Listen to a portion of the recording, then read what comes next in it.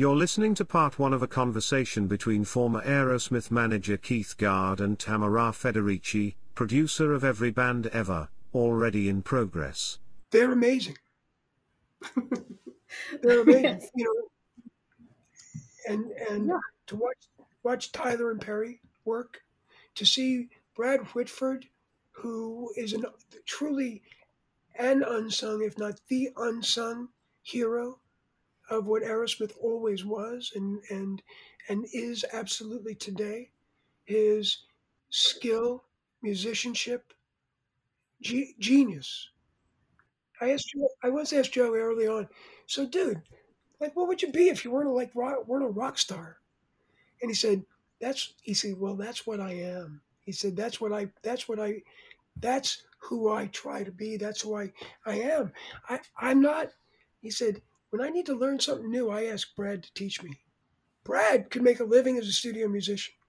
He said, if I wasn't this, I'd be a half-deaf janitor. I can see that. There's oh gosh, there's so many places I want to jump in at. But something that comes to mind is there's a Steven Tyler has a autobiography where at the beginning of it he says as a kid he was dragged away by animals into the woods. Have you heard that before? Like so, and then he said that that's actually like affected a lot of his outlook on thing is that he's really comfortable in the woods, but sort of his crazy life started in that way. And I feel like you can see that, but I wasn't, what do you make of that? Oh well, look, Stephen is so marvelously, entertainingly, sometimes brilliantly, sometimes not so brilliant in his willingness to just be down, dirty, raw, and real. Um, yeah, Stephen, Stephen's parents had a resort in New Hampshire, Lake Sunapee, and so Stephen had a lot of time in the woods as a kid. His father was a classical pianist and a teacher, Victor, and lovely man. And so Stephen grew up, little boy, underneath the piano. So there's that. With Stephen's classically trained, and he's also a kid who got the shit kicked out of him all the time because he had skinny kid, loud, hyperactive, these big lips, this big mouth, and he Stephen Stephen caught a lot of shit. And until Stephen was a rock star, which happened for him in his teens, right where he began, um, he was an abused, bullied, beaten up kid who managed to find solace in those woods. And how did you when you first saw Aerosmith and you saw that they were in gypsy outfits and looking like that their look, and I guess somebody from, what you're saying is so earnest and true, but your initial meeting of them might have been of like a bunch of like absurd rockers. Yeah, I don't know what was and coming from your abstract expressionism and the AM New York radio, which is like a special. That's just as that sound was so special then, and it doesn't really exist anymore. Like at that, it's just really cool. I don't. Yeah, Whoa. and I was there when the likes of WNEW, when FM radio started to become a thing, and you would listen to the radio, and you could hear the DJ go, and now we'll listen to the B side. I feel like you just encapsulated the 70s. There we go. Right. And so, when you're asking me about how that encounter, that's those first encounters with those guys dressed, great description. Um, remember, I'm a New York City kid, so I mean, you're talking to a guy who used to go into CBGBs, exhausted from being up for days, being high and up for days, drop a black beauty, fall asleep, and wake up 20 minutes later like a fucking rocket. So, I was, I, I, I'm in recovery for close to 34 years, people would say to me, "Oh man, Aerosmith, you must have unbelievable stories, the orgies and um, all of my New York City party 70s stuff is pre-relationship with Aerosmith."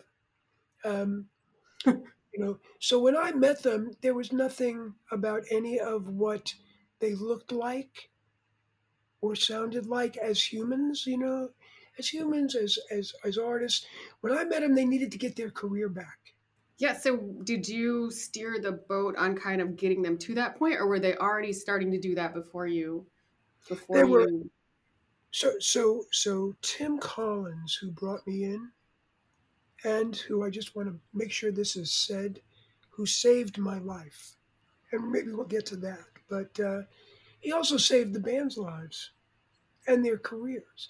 And so Tim had done the work, the job, the task, if you will, of getting the guys in Aerosmith, one at a time, into rehabilitative care. And so they were mostly, not all, but they were mostly through rehab and on a path of recovery. When I got involved, there were still a few to go. Mm-hmm. The band did want their career back. Right. And so you were with them also during the 90s years. Were, more like music video years, or more, I was going to say stadium years, but that's, Yeah, well, not so much stadium, a little bit, but I can't think but of the word. solid arena. I mean, as and I got involved officially in July of 1987, and that was just as before the release of their second Geffen Records album, Permanent Vacation. I have something to reveal to you, which is that I also helped architect that career resurrection, because I've produced all of these albums. So a lot of this is not news to me, but it's fascinating through how you experienced this and what you did. And I think we've crossed paths with Aerosmith, but I don't think we've ever been able to speak before. And I have never known what things are like from your side. I drop in and I work with the band and then I leave. So I have a very specific way of working. And I know that you've been with them for a long time. And the role of a manager is completely different than what I'm used to doing. Like when I've worked with the Beatles, that's the closest sort of to heaven to me. And Aerosmith was a confusing band for me because early on they were really, uh, you know, lewd. They're really incredibly lewd and really difficult to pin down. And the gypsy thing threw me. And, I don't know if you were around for the Walk This Way Run DMC. collaboration. What's that? No, so it's so sweet. People say to me, "Oh man, you were with Aerosmith in the mid '80s, and what was that year? 1986 when they did that." No, I wasn't. I came in right after. I can tell you what happened if you I don't know if you know. Well, I can tell you this. I would love to hear Tamara. I'd love to hear because I have heard from Stephen and Joe Right. their side of from the day that the idea was introduced to them by Yeah. Tim and Rick Rubin. And I've now heard from DMC, Daryl McDaniels, his side of that story. And interestingly, what I heard, I'd love to know, what your experience was that the bands, the artists on each side said, "Are you out of your fucking mind? It'll destroy our career to do this." Yes. Yes, that's totally true. They're totally serious. Yeah. And that Jam Master Jay said to Run and D, "Rick, when it comes to our career, Rick has never breathed a stupid breath in our lives. And if Rick thinks this is a good thing for us to do, we got to listen to him. And they all, on both sides, had an understanding. Again, this is the version I got, that if anybody objected to it, that it would never see the light of day. Yes, that's true too. Right. And I mean, yes, Rick was really great, but who do you think Rick came to broker the deal originally?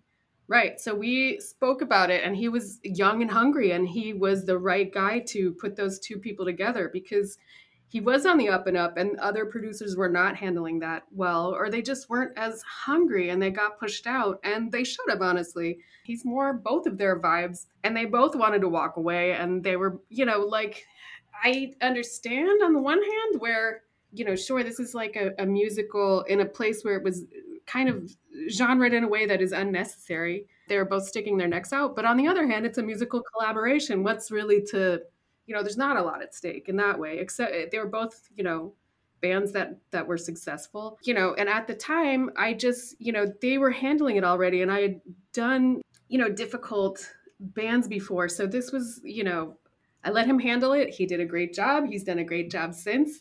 He has a great sensibility.